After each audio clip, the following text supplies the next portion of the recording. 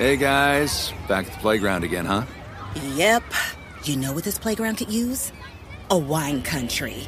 Heck yeah, and some waves, so we could go surfing. Oh, yeah. Love that. A redwood forest would be cool. I'm in. Ski slopes. Let's do it. Can a girl go shopping? Yeah, baby. Wait! Did we just invent California? Discover why California is the ultimate playground at visitcalifornia.com. Asking the right questions can greatly impact your future, especially when it comes to your finances. So if you're looking for a financial advisor you can trust, certified financial planner professionals are committed to acting in your best interest. That's why it's got to be a CFP. Find your CFP professional at letsmakeaplan.org. We went from normal life, healthy child to acute lymphoblastic leukemia, or B-cell ALL. The St. Jude team came up to get CJ via ambulance. Shortly after that, I noticed a rainbow. It meant that there was hope. We were driving into hope.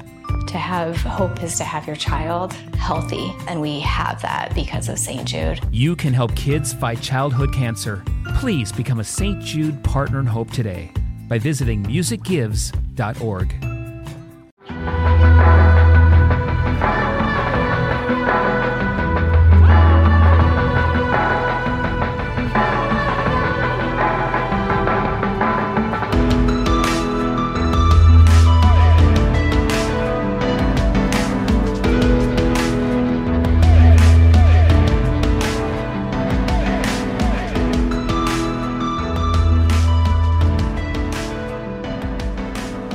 Welcome back to Lolita Podcast. I am your host, Jamie Loftus. This is part 2 of our episode about the 1997 adaptation of Lolita by Adrian Lyne. So if you haven't listened to part 1, I would recommend going back. We covered in our last episode some of the production of the 97 movie, a few movies of the 70s and 80s that attempted to address child sex abuse with mixed results, as well as real-life cases of CSA and the stranger danger culture of the 1980s. And in part 2, we are going to start out in the early 90s, when the friction between the messaging of we must protect the children and a pop culture landscape that is very willing to sexualize the underage, then blame them for it, continues to escalate.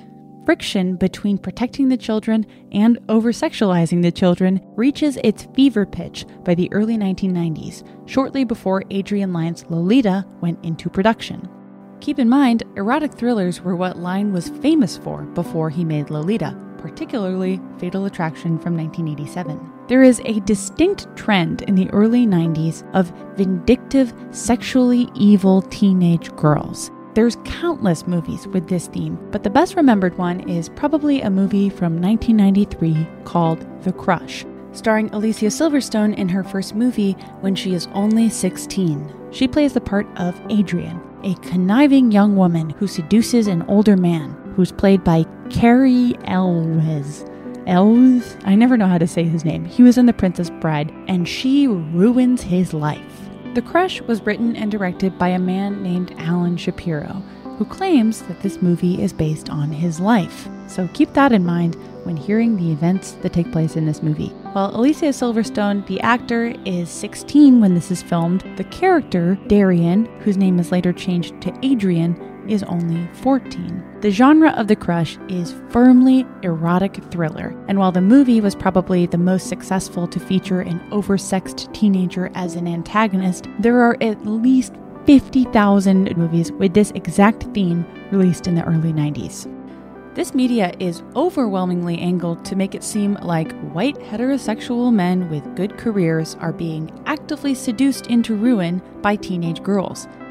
And it's no coincidence that all of the high-profile child sex abuse cases in Hollywood of this era involve men of this exact description. Everyone. Okay, let's talk about The Crush. How much are they paying you to watch me? Just running the guest house. From the moment she met Nick. You don't know how hard it is for me to make friends. It's like everybody thinks I'm some kind of freak or something. I'll be your friend. She was crazy about him.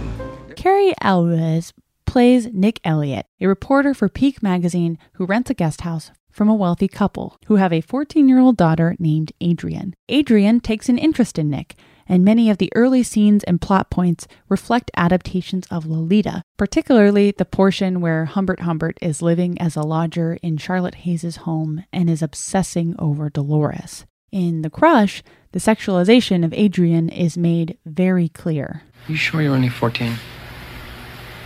Almost 15.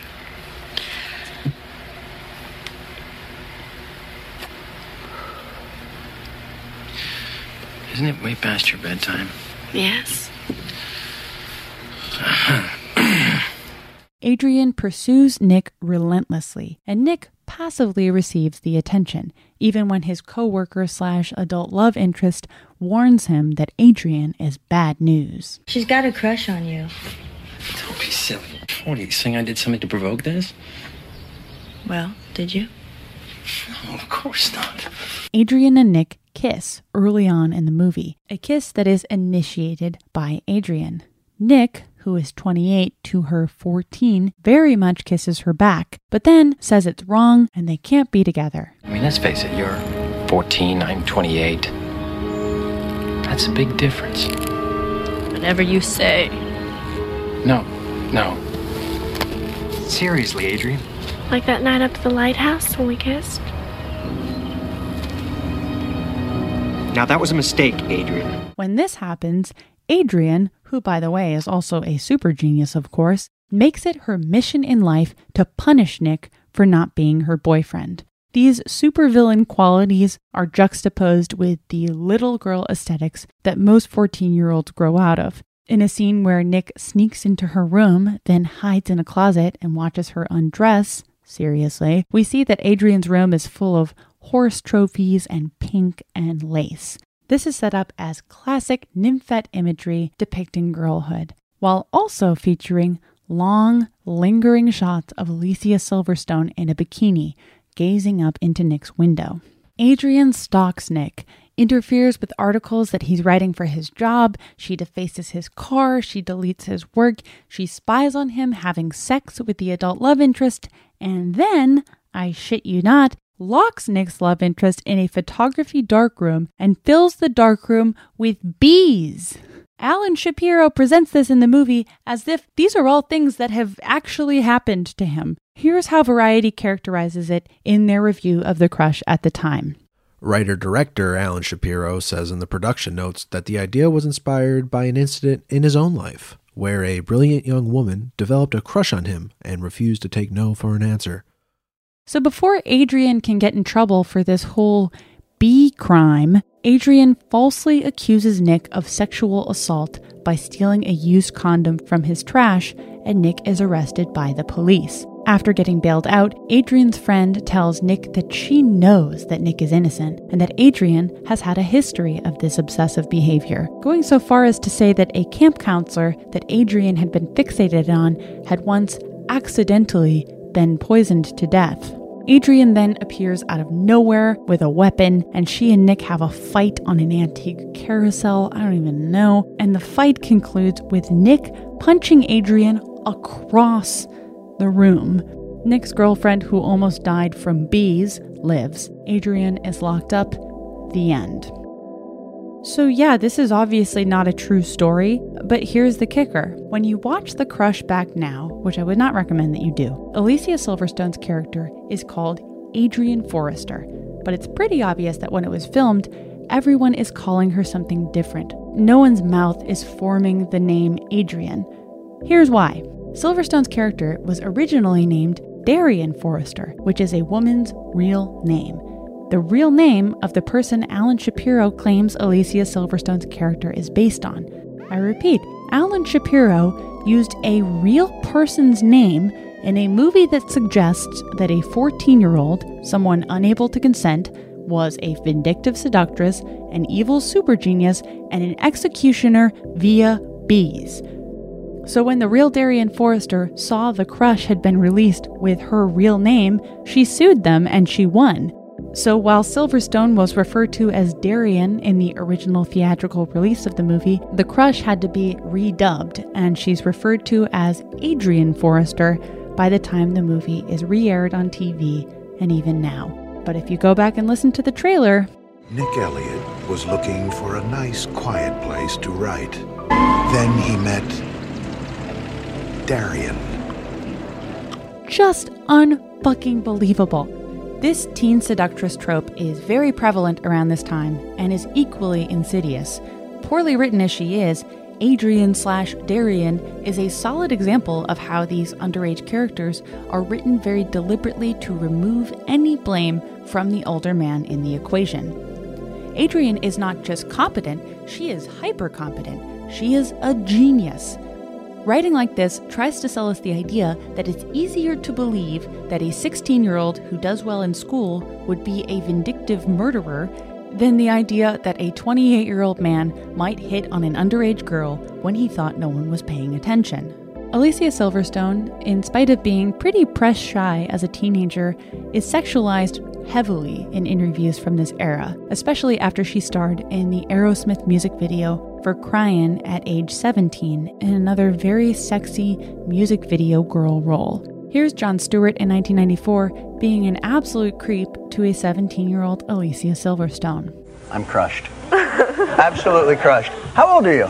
17. 17. Cool. Man, I feel like Joey Buttafuoco all of a sudden. Thank you. My first Buttafuoco reference of the evening. And hold the phone there. Who's Joey Buttafuoco? It's actually Buttafuoco. I have Italian family who will hand my ass back to me if I don't say it right. But I honestly didn't know who Joey Buttafuoco was before researching for this episode. His was the name heard around the world in the mid-90s and is unfortunately very relevant to what we're talking about because Joey Buttafuoco is a statutory rapist. Around the time of The Crush, the name Lolita was synonymized with a teenage girl who was framed as vengeful and vindictive. I'm talking about the saga of Amy Fisher, who at 17 shot and wounded Mary Jo Buttafuoco, who was the wife of Amy Fisher's boyfriend, a 35-year-old auto body mechanic named Joey Buttafuoco, who had knowingly had sex with Fisher while she was underage. Fisher was dubbed the Long Island Lolita by the tabloid media, and throughout 1992, when her crime was committed, Fisher's image was everywhere. Mary Jo thankfully recovered, but Fisher became one of the earliest examples of a young woman absolutely devoured by the 24-hour news media, and she was sent to jail in late 1992. Here's an idea of how the press was treating her at this time. You are a tragedy and disgrace to yourself, to your family, to your friends, and to society. Look into her eyes and decide for yourself. Is she a little girl lost or a hateful creature who was willing to kill to get what she wanted? What all of this leaves out are the actions of Joey Buttafuoco. He was a 35-year-old who had been having sex with a minor on multiple occasions, completely knowingly, and in addition had recruited and made money off of Amy Fisher by prostituting her to a Long Island escort service. And Amy Fisher was not the only young girl he was doing this with. So here's a man who has been bringing a teenage girl to a motel to have sex with her, encouraging her to become a sex worker, profiting off of that, telling her repeatedly, it sure would be great if my wife were dead. And then, when Amy Fisher does commit the crime of her own volition, Joey Buttafuoco rats her out immediately and says that he didn't even know Amy Fisher. She was sexually obsessed with him. This was, of course, a complete lie. By 1993, the public would learn that he didn't just know her, but was a statutory rapist and a sex trafficker, and that Amy was a victim of both of these crimes. But by that point, it almost didn't matter. Amy Fisher had already been chewed up and spit out and was sitting in jail. By the 1990s, demonizing young women was a common practice in the 24-hour news cycle. The year after Amy Fisher is put in jail for assaulting Mary Jo Buttafuoco, the Tonya Harding story kicks up. And later in the decade, there's more famous public shaming and blaming of figures like Monica Lewinsky and Anita Hill. Each and every one of these women were characterized as obsessive, as jealous. They were judged on their looks, and it was assumed that they were courting the massive public scrutiny that none of them seemed to benefit from. And in Amy Fisher's case, she was underage. Keep in mind that all these stories were being exploited and rehashed over and over, while actual issues in the US The ever-increasing mass incarceration of Black Americans in particular were being completely ignored in favor of focusing on one white 18-year-old girl going to prison. Interestingly enough, the piece of media besides Lolita most often brought up in conversations about Amy Fisher in the early 90s was Glenn Close's character in Adrian Lyne's Fatal Attraction. Hell, the Nassau homicide detective described her in those terms right after she was arrested. If she couldn't have him, no one else could. She was obsessed with him. It was a near fatal attraction. And so less than 2 years before Adrian Lyne's Lolita would go into production, we as a culture were buying what Joey fucking Buttafuoco was selling. The first adaptation of the story of the Long Island Lolita was released 3 weeks after Amy Fisher was sentenced 5 to 15 years in prison. It was called Amy Fisher, My Story. Amy Fisher had sold her life rights for this movie partially in order to make bail. 1993 brought even more. A TV movie called The Amy Fisher Story starred Drew Barrymore as Fisher, and Casualties of Love, the Long Island Lolita story, starred Alyssa Milano. All of these were panned critically, and millions of people watched them. And just as most high-profile 90s women of the tabloids, Fisher's character in these movies was oversexed, demonized, and made to seem like the main person at fault. So at the height of this case, Amy Fisher said in one of her only interviews at the time, one done with Inside Edition, that she was also raped by a friend of the family at age 13 and had intentionally overdosed twice after another older boyfriend sold footage of her to a tabloid press called Hard Copy ahead of her sentencing. Here's another clip from one of these movies. When I was 12 years old, my parents had a tile man doing Italian marble in the house. And he was the first guy I ever did it with. Get out of here. You're serious? Yeah. You had sex when you were 12 years old? Yeah. This clip is from the Alyssa Milano movie, where Amy Fisher is written particularly cruelly, but it's the Drew Barrymore casting that I find most interesting here. And we could get deep into why Drew Barrymore would be considered ideal for the role of Amy, as she had become regular tabloid fodder as a teenager herself in a way that very much framed her as a villain and a cautionary tale, all while profiting off of her image. Barrymore starred in a movie called Poison Ivy in 1992 that shares a lot of similarities with The Crush. She's featured multiple times as a killer teen in this era of her career, and is only 18 when playing Amy Fisher. When it comes to child stars who were overexposed while still underage, Drew Barrymore always comes into the conversation. And look, I'm not going to relitigate the Fisher-Buttafuoco case here. It's a long story, and it's recapped in an excellent episode of the podcast You're Wrong About with Michael Hobbs and Sarah Marshall that I'll link in the description. Amy Fisher's crime resulted in an innocent woman, Mary Jo Buttafuoco, suffering permanent physical damage. Although I'm happy to say she's fine now, finally divorced Joey Buttafuoco years later, and most recently released a memoir about the whole experience called Getting It Through My Thick Skull. What there's no question about in my mind is that Amy Fisher's crime was connected to Lolita to characterize her as a sexually promiscuous and vengeful teenage girl, a girl who is to blame. One element of the story I found really interesting was the conversation around Amy Fisher's eventual release from prison in 1999. She served 7 out of 15 potential years in prison, benefiting from some clear privilege there. But what I didn't know was that Mary Jo Buttafuoco, the woman that Amy Fisher shot, was critical in allowing her to get released. Buttafuoco spoke at the hearing to have Amy Fisher released. She'd been in contact with Fisher's mother from 1997 up until her release in 1999 and said the following.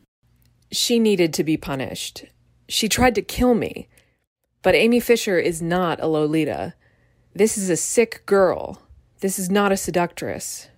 The 1980s and 1990s were full of splashy, overexposed stories like this that closely connected to the rise of the 24-hour news cycle. Amy Fisher was 18 by the time she was convicted and was very much treated like an adult seductress. During these same years, there was also an increase in awareness of violence towards children, as well as the existence of child pornography. So that's America in the 90s. There is nothing more lethal than a teenage girl's sexuality, but also we must protect the children. And here we are, listener, right back at Adrian Lyne's Lolita. Lolita, starring Jeremy Irons and Dominique Swain, was shot in 1995. It features a haunting, dissonant soundtrack from Ennio Morricone, and the vibe on set, per Elizabeth Kay's Esquire article, is unique. The shoot began in North Carolina, and Dominique Swain had been there rehearsing with Adrian Lyne and a guardian for a month before Jeremy Irons showed up. Irons was annoyed to find that Dominique had already bonded with Lyne, and said so. Lyne replied to him with this. That's totally crazy. I never thought about it. It's just that I have to nurture her because she's never done it before. By all accounts, Lyne treated his actors and crew kindly, in spite of a grueling shoot. Unlike Kubrick, who downplayed the American road trip of his 1962 adaptation and filmed the entire movie in England, Lyne was very focused on the details and literally brought his cast and crew across the country on a road trip as they shot, going from North Carolina to New Orleans to Texas to New Mexico. Something I found particularly interesting was Kay's descriptions of the crew grappling with the story that they were bringing to life. She writes this. At times, people working on the movie felt compelled to defend its subject, often for the oddest of reasons. Among them, that since girls must cease to be virgins, they may as well be deflowered by their fathers, who can, at least, be said to love them. One principal figure in the action, denying Humbert's calamitous effect on Lolita, invoked a female friend who had been sexually abused as a child, yet had emerged miraculously unscathed. Another anecdote comes from the scene where we first meet Dominique Swain's Lolita, a scene in which her sheer dress is soaked as she lays beneath a sprinkler. Elizabeth Kay writes this.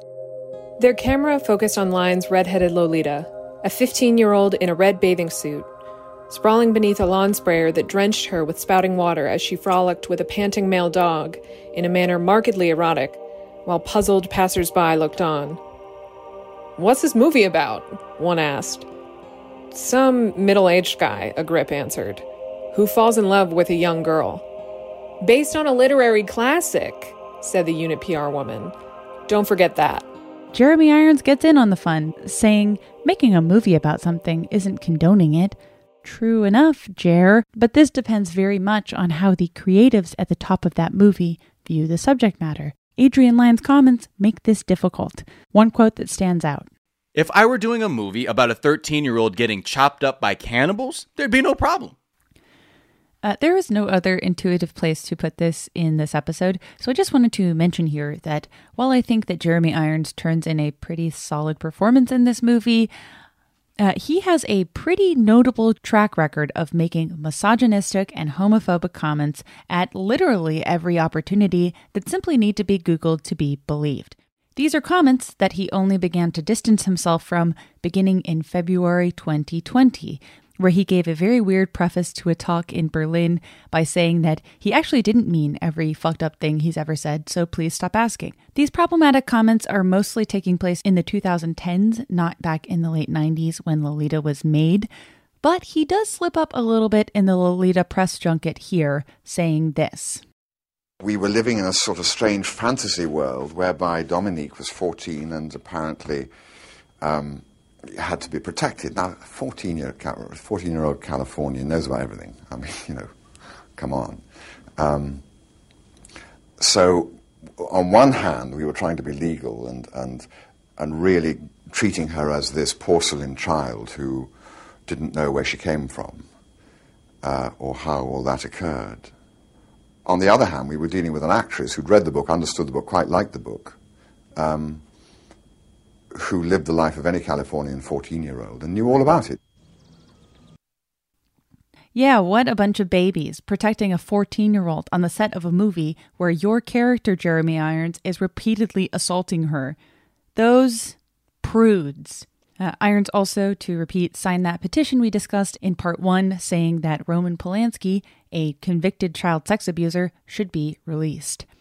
I mean, the man plays the most famous child sex abuser of all time and reads the audiobook that we all listen to, and he still defends Roman Polanski. So we here at the pod, me here at the pod, are not fans of Jeremy Irons. We just have to talk about him a lot in this episode.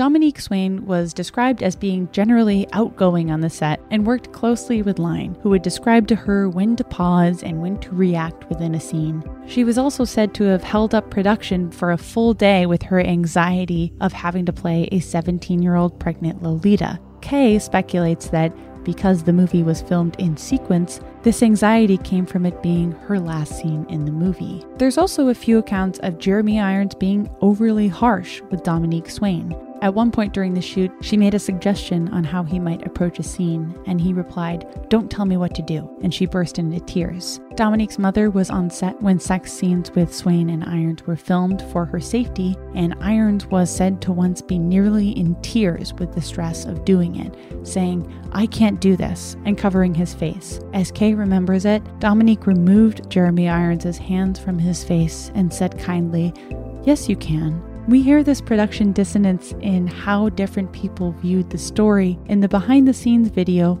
from the Lolita DVD as well. This featurette also has 650,000 views in its current YouTube upload incarnation, and I find it especially interesting how Adrian Lyne's opinions on what the story is about seem to constantly be in conflict with what his leads think it's about, especially Melanie Griffith and Dominique Swain. This dissonance comes up multiple times in this 8-minute behind-the-scenes video. Lyne will say something like this. Charlotte sees that Lolita is kind of attracted to Humbert as well, so they're both really rivals for the affection of Humbert. Immediately after he says this, Melanie Griffith has the opposite opinion. She just sees Humbert, who's very handsome and very elegant and different, and she doesn't see any of the stuff that's going on between him and Lolita. Jeremy Irons says this of his thoughts on making a movie with a child sex abuser as its protagonist. Yes, it is something that happens in society. It's not something that should be condoned or encouraged, but it's something that is. And the arts have to shed light upon, question, cover everything that happens in life. Meanwhile, Adrian Lyne is over here saying shit like this. It makes you laugh, it makes you cry, it makes you horrified, and that's all you can want for a movie. So filming completes in February 1996, and the movie still does not have a distributor. This becomes a popular subject of ridicule in snooty Hollywood circles. Did Adrian Lyne really make a $58 million art house movie? And over a year passes without a distributor being found. Dominique Swain returns to school and does school plays and lifeguard training, and she gets a small part in the movie Face Off. And for all the difficulty that took place on the set of Lolita, it's once the movie is in edits that things really start to fall apart. That is because of the Child Pornography Prevention Act of 1996. We're about to get a little constitutional, so bear with me. The Child Pornography Prevention Act of 1996 was put on the House floor in September of 96 and proposed to add 2 categories of speech to the legal definition of what child pornography is. Here's the first edition. Any visual depiction, including any photograph, film, video, picture, or computer-generated image or picture that is or appears to be of a minor engaging in sexually explicit conduct. Here is the second edition that the Act introduces. Any sexually explicit image that was advertised, promoted, presented, described, or distributed in such a manner that conveys the impression that it depicts a minor engaging in sexually explicit conduct. What this meant, as it pertained to Adrian Lyne's Lolita, is that all portrayals of a minor engaging in sexual activity, and this included the impression of a minor, which means that Adrian Lyne's 19-year-old stand-in for Dominique Swain was moot so long as she was portraying a 14-year-old character, was illegal. This act was not put into law in a vacuum. I am by no means an expert on this area of the law, but my understanding is that President Clinton, who famously never committed a sex crime, had made cracking down on possessing child pornography a personal priority throughout his first term as president, starting in late 1993 when he wrote this in a personal letter to Attorney General Janet Reno. I find all forms of child pornography offensive and harmful, as I know you do. And I want the federal government to lead aggressively in the attack against the scourge of child pornography. Here's a quick summary of what child pornography laws were prior to this letter being written. According to a paper published by Stobbs Law, child pornography laws barely existed before 1970, and the first major law didn't come into play until 1984's Child Protection Act, the same year that the milk carton campaign begins. The Child Protection Act prohibited the distribution of materials that concerned the sexual exploitation of minors, whether the material was deemed obscene or not. In layman's terms, what this means is that it removes all First Amendment freedom of expression protections from child pornography. The 1996 Child Pornography Prevention Act was made in response to the rise of the internet and increase in digital distribution of pornography of all kinds. 1996 is around the time where the internet was becoming widely accessible, whether it was at libraries, in schools, or in some homes. So what this law meant for Adrian Lyne while editing his Lolita was that any implication of sex with a minor, regardless of whether it was performed by an underage actor or an of-age body double, needed to be evaluated by a lawyer. Down the line, in 2001, the Child Pornography Prevention Act is deemed unconstitutional, and Lyne's adaptation of Lolita comes up on the floor of the Supreme Court, just before the act is struck down in 2002 for being too broad and potentially interfering with First Amendment free speech. Here's an excerpt from the Greensboro News and Record from October 2001. Lolita came up in Supreme Court debate on Tuesday, as it often seems to do in discussions of child pornography. At issue was the Child Pornography Prevention Act, passed by Congress in 1996. The law was vigorously defended by the Clinton administration and now by the Bush administration. 3 out of 4 federal courts of appeals have upheld it, but the Ninth Circuit on the West Coast held its basic provision unconstitutional. On Tuesday, a skeptical Justice Antonin Scalia inquired from the bench what great works of art would be taken away from us if we couldn't see minors copulating. After some hesitation, the Adult Entertainment Association's lawyer replied, Lolita. He was clearly talking about a movie version of Vladimir Nabokov's novel. A great work of art, exclaimed Scalia. Antonin Scalia, what an amazing person. Just kidding. But in the spring of 1996, when Adrian Lyne was editing and trying to find a distributor, this law posed an understandably gigantic block to his vision of the story getting released. So this basically destroys Lolita's chance of getting distributed widely in the United States. International distribution is more or less uninterrupted. It boils down to this. Adrian Lyne's Lolita, which was his play to get into the Oscars echelon of filmmaking after a decade of erotic thrillers, debuted in the US on TV, on Showtime, in 1998. So let's take a look at this damn thing. I have seen this movie many times over the years, always on whichever illegal YouTube upload is currently up. But to prepare for this show, I got an official DVD release of the movie. Now, the plot of Adrian Lyne's Lolita is pretty close to Nabokov's book, sort of. But I am going to zip you through the plot because if you have any doubts at this point in the episode on how director Adrian Lyne viewed Nabokov's story and his own movie, I'm going to include excerpts from the director's commentary that appears on the DVD. I'll let Adrian Lyne speak to his own work.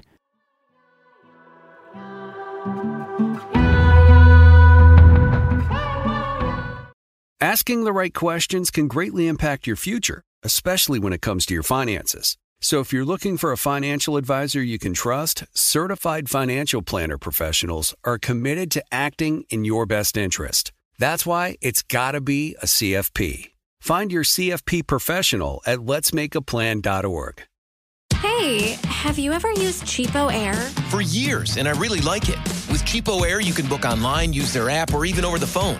They've got great prices on over 500 airlines and millions of accommodations. They're my go-to for travel planning. And if you join their Club Miles program, you can earn points to save on the cost of your travel. Book on the app and you get double points. Sounds like it's time I tried Cheapo Air. Call Cheapo Air at 855-247-3279 or visit cheapoair.com/podcast. Hi, I'm Cindy Crawford, and I'm the founder of Meaningful Beauty. Well, I don't know about you, but, I never liked being told, oh, wow, you look so good for your age. Why even bother saying that? why don't you just say you look great at any age, every age? That's what Meaningful Beauty is all about. We create products that make you feel confident in your skin at the age you are now. Meaningful Beauty. Beautiful skin at every age. Learn more at meaningfulbeauty.com.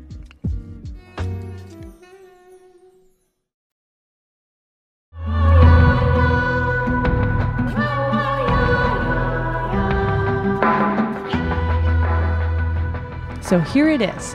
Vladimir Nabokov's Lolita. Again, this movie begins at the end. Humbert is driving away from the murder scene where he kills Quilty, but this time it's sexy Jeremy Irons dramatic Humbert. In this version, we do see a flashback to some of Humbert's past. We learn about Annabelle Lee, the girl he fell in love with as a child, but they're aged up. They're 14, not 12, as in the book. Here's what Adrian Lyne says about the flashback. Because I think our story really is about a man who never grows up, really. He's a man who stays a child, essentially. And the cinematography of this early love scene is full-on Abercrombie ad. These teenagers are falling in love in this very seductive way. It's not at all the clumsy romance that Humbert describes in the book. Humbert goes to America to teach at Beardsley, but first stops in New England, where, as you know, he becomes the lodger of Charlotte Hayes. There are a lot of small details here that aren't in the other adaptations. There's the mention that Charlotte loves Mexican art, but is pretty racist about it. And then we see Dominique Swain's Lolita for the first time. She looks closer to Nabokov's description, with pigtails and sandy hair, and Swain, the actress, has braces at this time, as well as period-appropriate clothes closer to Nabokov's descriptions. But again, I'm going to refer to that kind of a late 90s Abercrombie ad oversexed presentation. When we meet Lolita, she is soaking wet, wearing a bikini underneath a sheer dress as she reads a magazine beneath a sprinkler, which you may know is not generally how people read magazines. The Lolita of this movie is aged up, as usual, to 14 from 12. Adrian Lyne says this. I like the braces there. I think it's important really to keep on remembering that he's fascinated by a child. You know, she's essentially she's at that point, you know, when she's part child, part woman. And I think that's what Dominique Swain really managed to portray. She really had a foot in both camps. I thought it was very important, that really. And ironically, by the end of the movie, I don't think she could have played the part because she'd grown up. The camera lingers on Dominique Swain's body, something that obviously isn't in the book, nor is the long, piercing gaze and brush of Lolita's foot against Humbert's leg that we see right after she carries laundry past him shortly after. What's important to note here is that the camera is taking on Humbert's perspective in a way that isn't really challenging the grossness of how Humbert is viewing this child. So Humbert is moved in. And Adrian Lyne says this when Humbert puts a ribbon in his journal as a bookmark. I don't know whether anybody gets this. There's a kind of a link with the piece of lace there from the underwear that Annabelle wore. I don't know whether people pick up on that, but I like the fact that he kept it for all of those years. That's not a detail from the book, and it's not necessary. So in this adaptation, Humbert and Lolita's flirtation is far more direct. She comes into his room and sits on his lap. That foot motif of her foot brushing against his body comes up again and again, and she leans on him as they swing on the outdoor porch swing with Charlotte. She teases him in moments like this. She'll do anything you say. She's getting a thing about you. This scene is a lot. Dominique Swain's Lolita is holding a doll. She grabs Humbert's thigh. She rubs up against him. So we see a lot of her touching him, but we don't see any of the rough touching that Humbert does in the book that, according to Nabokov, results in her body becoming bruised. So again, a far more romantic, gauzy presentation of this flirtation between an adult and a child. Lolita is sent to camp, but not before there is another full fantasy of a kissing sequence. Lolita runs up to Humbert's room to say goodbye, and the scene becomes slow motion, romantic. There's a dramatic close-up. It's essentially a Hollister bag. There's a shot of Dominique Swain flying into Jeremy Irons' arms. The shot's focused on her crotch meeting his as he catches her. She kisses him for a while, and after she runs away, Jeremy Irons clutches his heart, beaming. It is framed as romantic. Line says this. It's funny, the first time that she kissed him, we were all a little terrified. We knew that she had kissed her boyfriend before, but nobody quite knew what to expect. And once Lolita is gone, Humbert comically tumbles into her closet after she leaves. This was a tricky moment, I think, when he plunges into Lolita's clothes there. It had to be funny, or otherwise it would have been, I think, grotesque.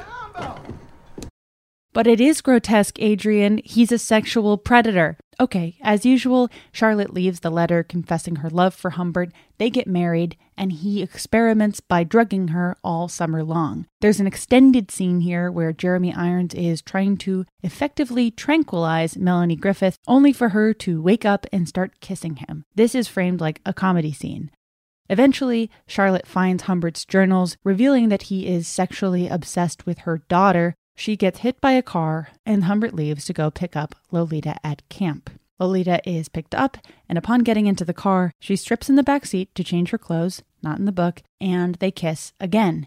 Adrian Lyne says this.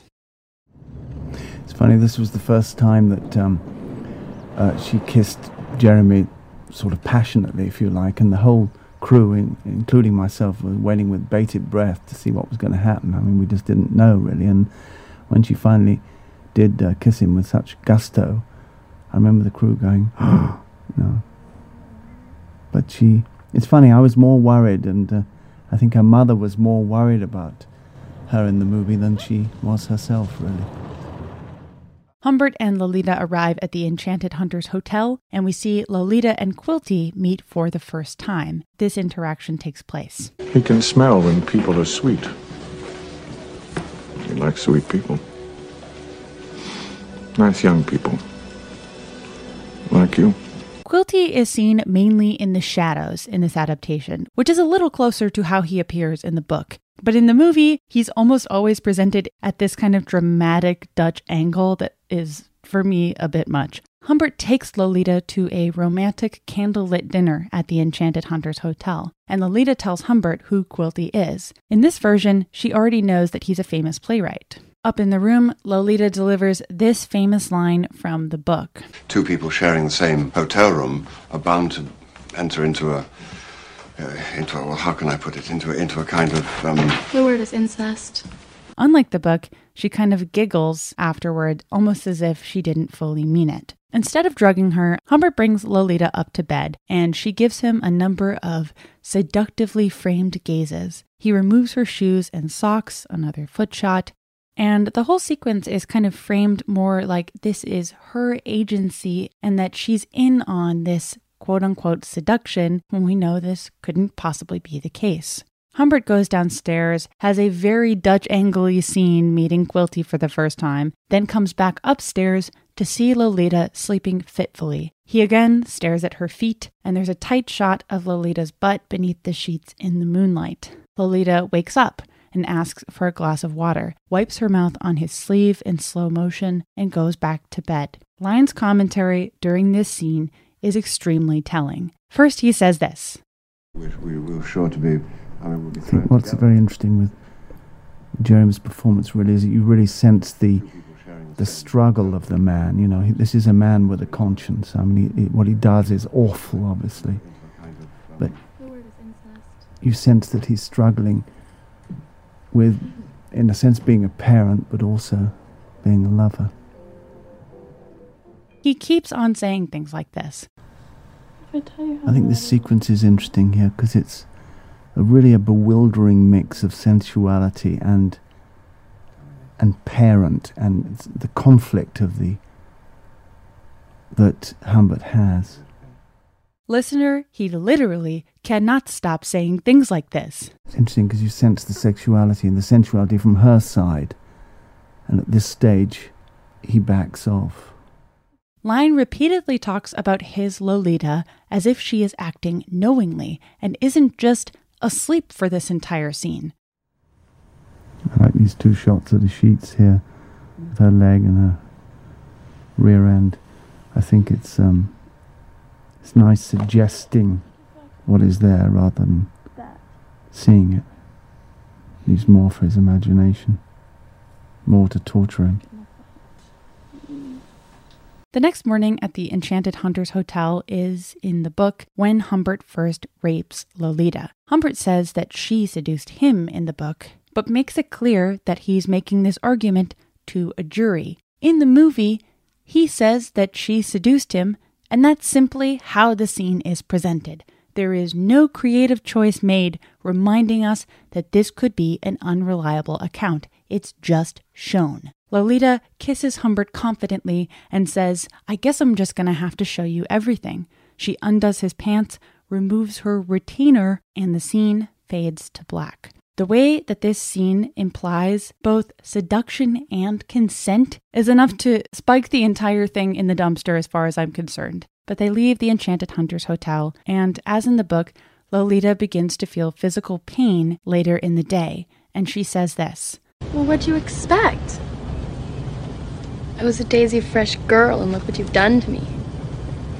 I should call the police and tell them that you raped me, you dirty old man. This is a very memorable and telling line from the book, but like when Dominique Swain delivers the "it's called incest" line, her character always giggles or smiles at Humbert afterward, almost as if to imply that she's actually kidding. After saying she should call the police and say that Humbert raped her, she smiles and gazes out the window. She's joking. When she turns, we can see that she has a hickey. Jeremy Irons as Humbert smiles, then a bit later tells her that her mother is dead, and we hear Lolita cry all night in the hotel, just as in the book. She comes to Humbert's bed crying, and he holds her. Line says this. Again, this moment when she climbs into bed with him is really the moment of a parent really looking after his child. There's always this strange conflicted thing throughout the movie. At this point, the road trip portion of the movie begins. Lolita rarely expresses grief about her mother again, and we see a series of joyful scenes of her kicking him in the face with her feet as he drives. This whole romantic montage that has become very influential in online communities. In one particularly memorable scene, Lolita and Humbert stop at a motel with a bed that has a Magic Fingers vibrator attached. This happens. Give me a quarter and a dime. What for? For the Magic Fingers. My magic fingers aren't enough? Lolita scowls and gets her quarter, and we see her writhe all over the vibrating bed in a montage before she flushes the toilet while Humbert is in the shower, making the water of the shower go cold. Line comments this. I think that in this scene you kind of sense that the balance of power is changing a little bit, and whereas he was manipulating her, now she's beginning to manipulate him. Another romantic montage as they travel across the country. A slow-motion tennis sequence, Humbert removing Lolita's straps as she's falling asleep, foot shots, foot shots, foot shots, and what I feel is the most unpleasant addition in the entire movie, a scene where Lolita is reading a comic book while sitting on Humbert's lap, and he begins to have sex with her. This is not in the book, and is better matched with the first 2 minutes of an actual pornographic video. Dominique Swain as Lolita orgasms holding the comic book in her hand. It is a difficult scene to watch. Adrian Lyne offers this explanation. This was a scene that was very troubling for people, and again, I think it kind of reinforced the idea of child and woman. You know, the child who's reading the comic and getting pleasure from that, and also the adult side as well. No. In the scene immediately after this, we see another example of Lolita crying, presumably right after sex with Humbert. Then the two of them go to Beardsley, and Humbert braids Lolita's hair before school. Lolita brings up being in the school play, and Humbert says no. She replies like this. You're depriving me of my civil rights. Where did you learn that language? I'm intelligent. Instead of being convinced by the headmistress that Lolita should be in the play as in the book, Lolita convinces Humbert in another scene presented as very seductive. She caresses his leg while demanding that she be allowed to do the play. Humbert starts to get turned on, and Lolita demands that her allowance increase from $1 to $2, and he agrees. She smiles at him deviously. Adrian Lyne says this. I like this shot of her foot rocking him.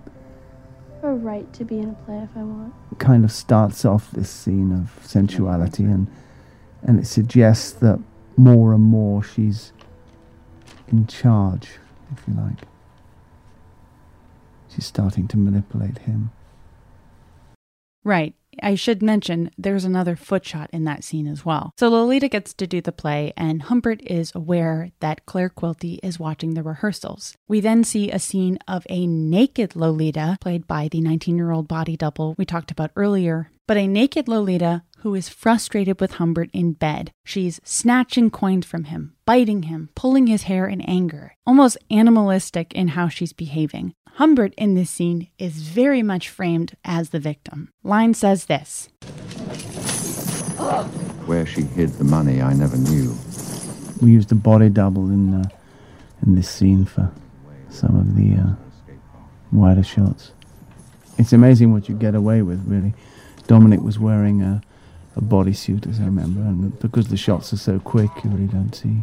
Humbert then has a meeting with the headmistress of Lolita's school, and the headmistress mentions that Lolita is still 14. This means the timeline of the movie is much shorter than that of the book. After realizing Lolita is not going to piano lessons, she and Humbert get into an argument. Humbert slaps her, and in that same scene we saw in the original Jeremy Irons Dominique Swain chemistry test, she screams, "Murder me like you murdered my mother." It's a very intense scene. Go ahead, murder me. Murder me like you murdered my mother. I'm sorry. Murder me like you murdered my mother. Go on, murder me. Murder me like you murdered my mother. Lolita runs away. Humbert finds her later, and she's changed her mind for mysterious reasons. She says, "Take me to bed," and then they hit the road again. Lolita swaps out her chewing gum for a banana in the car while Quilty follows. Lolita puts on ruby red lipstick. By this point in the movie, Humbert is portrayed as paranoid and bumbling as Quilty continues to follow them. Humbert again slaps Lolita to scare her. This is how Lyne describes this. And I think this kind of sexuality of the way she eats the banana, I thought was important in this scene, because he's becoming more and more unhinged, more and more ragged, more and more convinced that he's being followed by the police. And I think the fact that he's being tortured sexually at the same time, I think was important. It all gets mixed up together, if you like. It's iconically subtle filmmaking, Adrian. Really good stuff. So this next sequence is unique in Lolita adaptations in that it really focuses on Lolita's conspiring with Claire Quilty to escape Humbert's clutches, more so than any other adaptation. At one motel, when Humbert comes back from getting Lolita her bananas, get it? Bananas? When he comes back with the symbolic bananas, Lolita is sitting on the bed with smudged lipstick. It's implied that she's been out kissing someone else. We then get a full body shot of Lolita seductively holding the bananas in slow motion before Humbert violently slams her to the bed and demands to know who she's with. He tears at her clothes, and instead of being afraid, Lolita is laughing maniacally and seems to be getting turned on by Humbert's fear and anger. Again, just a wildly irresponsible way to frame an assault like this. Adrian Lyne has this to say. I like the kind of imagery of these bananas in this scene. It's kind of pathetic, really, the way he's been sent out to get them. And then it becomes obviously a kind of a sexual imagery doing this scene. He can't stop talking about these bananas. There's literally an assault of a child taking place on screen, and Adrian Lyne is talking about the bananas. After this scene, Jeremy Irons' Humbert is so paranoid now that every angle is a Dutch angle. As in the book, Lolita gets sick, she runs away, Humbert searches for her with no luck, and 3 years later, Humbert only learns of her location when she reaches out to him asking for money. He of course shows up and finds Lolita now pregnant and living in a shack with her husband, and as in the book, Humbert begs her to tell him who she had left with all those years ago. Lolita says, "My God, Dad, it was Quilty. It was Claire Quilty." This was one of the only scenes in the movie where I felt like the additions made were pretty effective. Humbert gives Lolita the money. She tells him that she is not going to go with him in a scene that still breaks my heart. And before he leaves, this exchange is added. Lo, can you ever forget what I've done to you? Say goodbye, Molly. Say goodbye to my dad. I actually do like this addition, immediately followed by one that I hate. After getting in his car, Humbert looks at the shack and sees a pregnant 17-year-old Lolita. He blinks a few times, and suddenly, there's the 14-year-old Lolita from the day they kissed back in the Ramsdell house, down to the costume. He smiles, nostalgic. Then, as always, he kills Claire Quilty in a scene that is way too long, that does feature Frank Langella's penis, something that made Frank Langella very upset because Adrian Lyne said he wasn't going to include the shot of Frank Langella's penis. Anyways, that's the end of the movie. And upon the first rewatch of many that I was doing for this episode, I thought that they had spared Dominique Swain the scene from the book where Humbert licks Dolores' eyeball, or the scene early on where Humbert describes a time that he bounced Lolita on his lap and ejaculated, but claims that she didn't notice. But these scenes absolutely were shot between Irons and Swain. They appear as deleted scenes on the DVD and have hundreds of thousands of views on YouTube. Well, you know what? I'm troubled. So, as we discussed, this movie does not get wide distribution in the US, which does end up getting it quite a bit of press. And what did the critics have to say in 1997 and 98? The new version of Lolita, released at last, turns out to be a beautifully made, melancholy, and rather touching account of a doomed love affair between a full-grown man and a very young woman. But that, of course, is not what Vladimir Nabokov's masterpiece is about. The film's masterstroke is its understanding that this is Humbert's story, told in his own lyrical voice from his own passionate, sad, tortured perspective. There are flashes of seduction from Lolita that are intentionally hard to distinguish from a schoolgirl crush, the better for Humbert to misinterpret. Ms. Swain walks this incredibly narrow line between innocent playfulness and adult knowledge without a misstep. Yes, the subject matter can be considered offensive, but the director, Adrian Lyne, has filmed the material in such a way that one would have to be awfully sensitive to be offended by anything in the movie. The scenes of intimacy between Humbert and Lolita are done in shadows and in a manner that generally keeps their affection private. Lynn's efforts to be both passionate and artistic are generally successful, although a few sex scenes are disturbing and arguably close to salacious. Critics generally liked this movie and objected to the reasons that many found it to be controversial. I found these reviews to all be very late 90s in their tone. So I really do try to keep my opinions out of this show as much as I can, but I really don't like this movie. As far as I'm concerned, it belongs to a very particular category of movie where the books have been carefully adapted down to the smallest detail, and yet the movie somehow manages to miss the entire point of what it's adapting. Because Lyne's movie pays an extraordinary amount of attention to the details of the book. There are these little moments, color choices, characters who only appear for a line or two in the text that make it very clear that all of the critical players in this movie have read Nabokov's book many, many times. And the visuals that this attention to detail produces can often be really beautiful. There is one critical thing missing, however, and that is any reminder or indication that Humbert, who is a child sex abuser, is an unreliable narrator. But they miss the point of the entire book. We don't have Vladimir Nabokov's Lolita. What we have here is Humbert, the $58 million movie. How could they possibly have... they present Humbert's entire story as if it's just the truth. It's just a story being told. You don't even find out he's gone to jail until the last slide of the movie, the same slide that tells us that Dolores Hayes has died in childbirth, and you're not told that his vested interest may be in winning your favor over, making you dislike Charlotte, demonizing Dolores at any opportunity. Did no one notice that? I wouldn't be as bothered if this movie hadn't endured as much as it has, and I am not alone in feeling this way. I was interested to learn that many Nabokovians, throwback to a past episode, that means Vladimir Nabokov scholars, Nabokovians also tend to really dislike this movie and find it to completely miss the core message of Nabokov's text. Some in particular are deeply disappointed and frustrated with Nabokov's son Dmitri for signing off on and actively participating in this production. Here's a conversation I had with Nabokov's biographer, Brian Boyd, about an early screening he saw of this movie where Dmitri Nabokov was speaking alongside Adrian Lyne, and I asked him about some of his thoughts on the adaptation. I watched it for the first time at Cornell in a large audience of students and the members, the people who had come for a Nabokov centenary celebration. And then in the Q&A, there were all these adoring questions from the student audience. None of the conference attendees said anything, but I hated the movie so much that I wanted to say something. And I thought, shall I spoil the party, spoil this atmosphere? And I thought, well, I'll kick myself forever if I don't say something. And because, again, partly in reaction to the Kubrick one where they had to make her look older, the emphasis here is very much on her youth.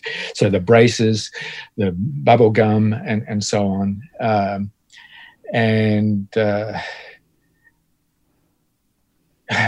just don't think that they do it in the right way. And they said, last question, Stephen Schiff said, I think Brian Boyd was going to ask a question. So I put it to him, what would you say to the comment that what you have filmed is not Nabokov's Lolita, but Humbert's Lolita?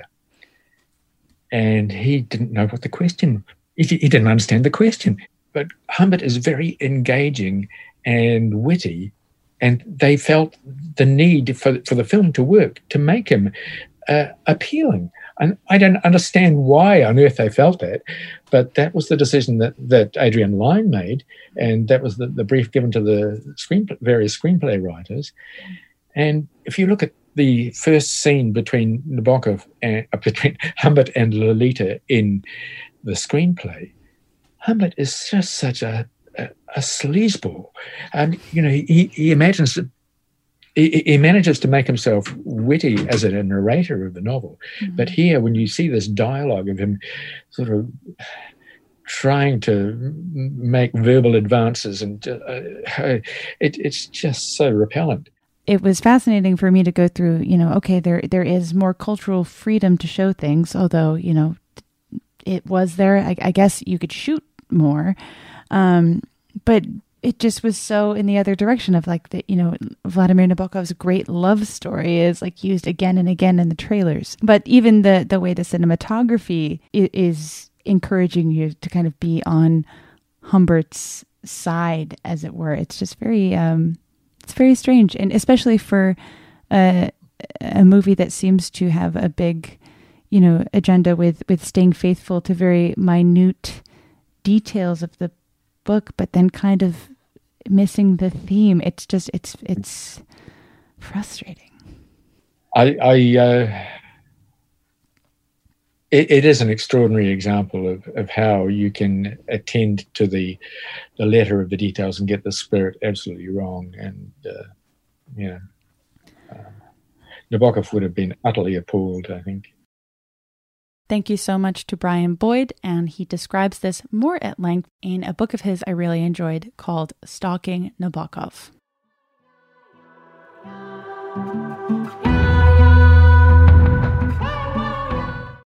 Asking the right questions can greatly impact your future, especially when it comes to your finances. So if you're looking for a financial advisor you can trust, certified financial planner professionals are committed to acting in your best interest. That's why it's got to be a CFP. Find your CFP professional at letsmakeaplan.org.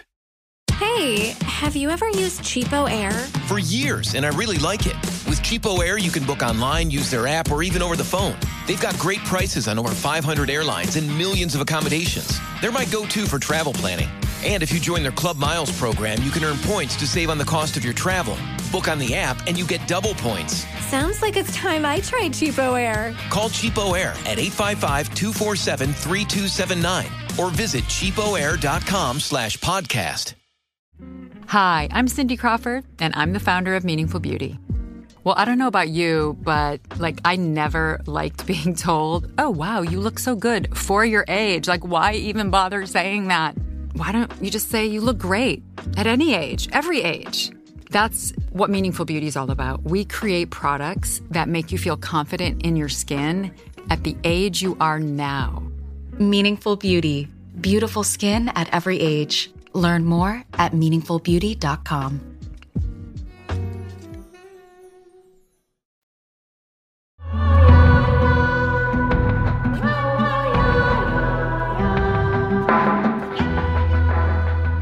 So Adrian Lyne's Lolita romanticizes the relationship between Dolores Haze and Humbert Humbert, while generally still portraying more of the trauma and unhappiness that Dolores experiences than any other adaptation does. And while seeing Dominique Swain as Lolita express this anger and sadness and remorse, as Brian said, this movie is still an adaptation of an abuser's account. And the 1998 that Lolita was sort of released into in the US generally seemed to take away the message that this relationship was to be viewed as a romance. Don't believe me? Check this out. So, ladies and gentlemen, here are the nominees for Best Kiss. Best Kiss. Gwyneth Paltrow and Joseph Fiennes. Are you the author of the plays of William Shakespeare? Jeremy Irons and Dominique Swain. But I'd be happiest with you. Ben Stiller and Cameron Diaz.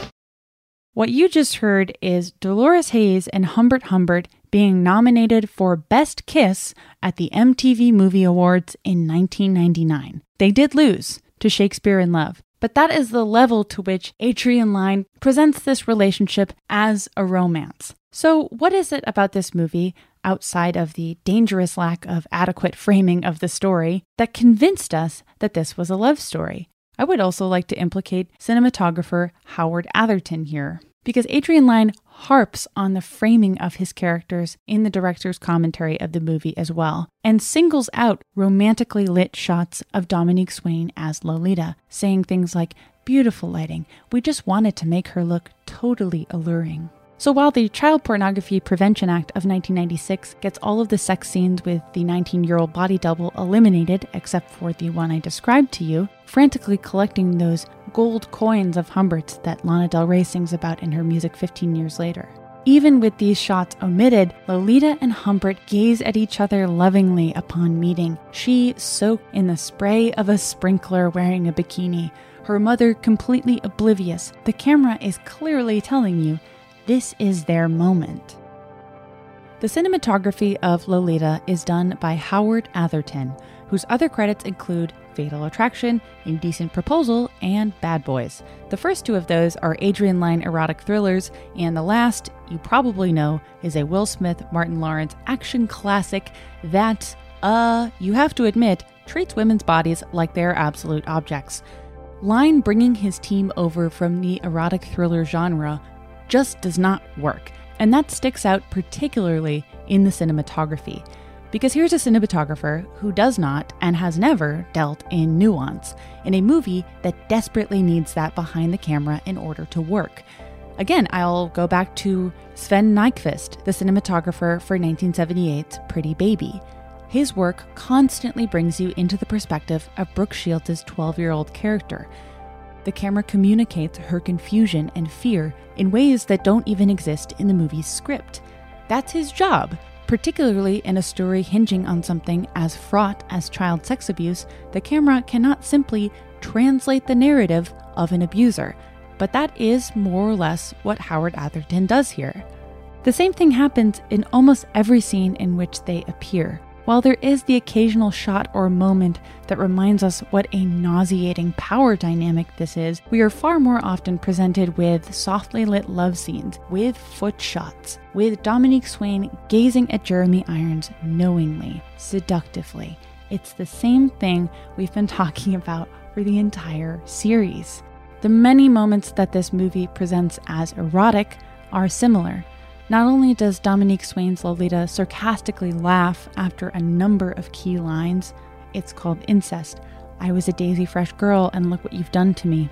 But any moment the camera isn't presenting her as traumatized, it's presenting her as very sexually knowing. And this is pretty exactly how Humbert presents Dolores in the text, as consenting and vindictive in one moment, then crying and undone in the next. What line's direction misses is the context, is who is telling you this story. I know I'm harping on this, but truly, imagine the person who has hurt you most in your life got to tell your life story like it was unquestionably true. That's how this movie is adapted. Then there's the cinematography in the sex scenes where Dominique Swain does appear. There is that deleted scene where Humbert is aroused by Lolita on the couch, the camera language implying that she's in on it, shooting him knowing looks. There's that scene where she climaxes while reading a comic book. There's that scene where she removes her retainer before ostensibly giving Humbert a blowjob at age 14. There's that scene where the camera frames her laughing her head off when Humbert asks her where she's been. The camera shows Dolores in these moments as a consenting and willing party, ignoring, particularly at the end, that the other person she's seeing is another child sex abuser. As Brian Boyd said, all the high-level decisions in this movie are invested in telling Humbert's story, not Nabokov's, and that's a big problem. How can I be sure of that? Well, this movie absolutely flopped in the US theatrically due to the whole not being released thing, but it does do pretty well financially and critically overseas, particularly in Russia. But as you may know, when a movie flops, this usually means it'll eventually crop up for free on YouTube. And that's how I found this movie in high school, via a late 2000s upload of the movie in 14 parts, back when YouTube videos could only be 10 minutes long. I'm old. And this rip of the movie has long been removed from YouTube. If you were interested in seeing this movie as a young person, it was not hard to find it. In fact, our whole next episode is about people who either managed to swipe a copy of Lolita from Blockbuster in the early 2000s, or, like me, found easy-to-find illegal rips on YouTube and Dailymotion, and then created fan forums about the movie. I just rewatched Line's Lolita the other day on a YouTube rip just before recording this episode, and it's a great and frustrating way to gauge how Adrian Lyne's presentation of Dolores Hayes' story creates this dissonance and confusion. Here's a random assortment of comments on the current upload from the past 2 years. But girl fall in love and she also enjoy it. I read this book when I was 12. My mom was like, "You can't read this." And my dad told me, "It's way too hard for you." But I kept reading and I didn't regret it. I'm so confused. Is he in love with her or no? Is she in love with him or no? I'm 15 and finding this movie interesting. I'm watching. Not to mention, and I hope that this upload of the movie has been deleted by the time you're hearing this because I did report it, inexplicably, in the middle of this re-uploaded Lolita, for reasons I could not explain to you with a gun to my head, there is actual pornography spliced into the middle of this illegal YouTube upload. Coming in about an hour into the normal movie I've been frustrated by a million times, it is just a full 10 minutes of porn spliced into the middle of Line's movie. And the uploader placed it right after the scene where Lolita climaxes while reading the comic book. You're about to hear a scene from the movie end and a 90s era porn scene begin.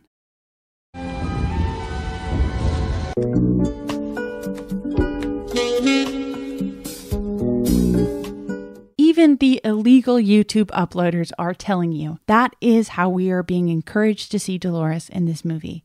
And the legacy of this ambiguous presentation is still with us. A lot of the influence that this movie endures is related to that thing that Nabokov loved, aesthetics. The aesthetics of this movie are connected to beautiful costume design and set design and, Yes, the aesthetics of romanticizing Lolita's relationship with Humbert Humbert. So that's Lolita by Adrian Lyne from 1997. And that's the very American America that it was released into. As these YouTube comments indicate, this movie may have been a financial failure in the short term, but it has secured a long legacy on the internet, for better and for worse. 1997 is right around the time when computer access became normal and feasible for teenagers, whether they're at their homes, schools, or libraries. And with this, Dolores Haze fan communities and fashion sites start to crop up. Dolores Haze logs in next week on Lolita Podcast. Lolita Podcast is an iHeartRadio production. It is written and hosted by me, Jamie Loftus. It is produced by Sophie Lichterman, Beth Ann Macaluso, Miles Gray, and Jack O'Brien. It is edited by the wonderful Isaac Taylor. Music is from Zoe Blade. Theme is from Brad Dickert. And my guest voices this week are Sophie Lichterman, Miles Gray, Isaac Taylor, and Julia Clare. See you next time.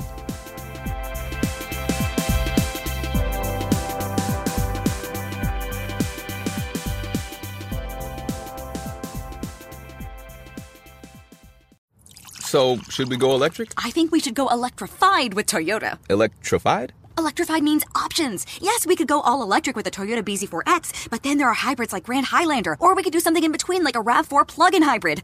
So, Toyota is electrified diversified? Yup, and with more options for reducing carbon emissions, the closer we all get to Toyota's Beyond Zero vision for the future. Exactly how much coffee have you had this morning?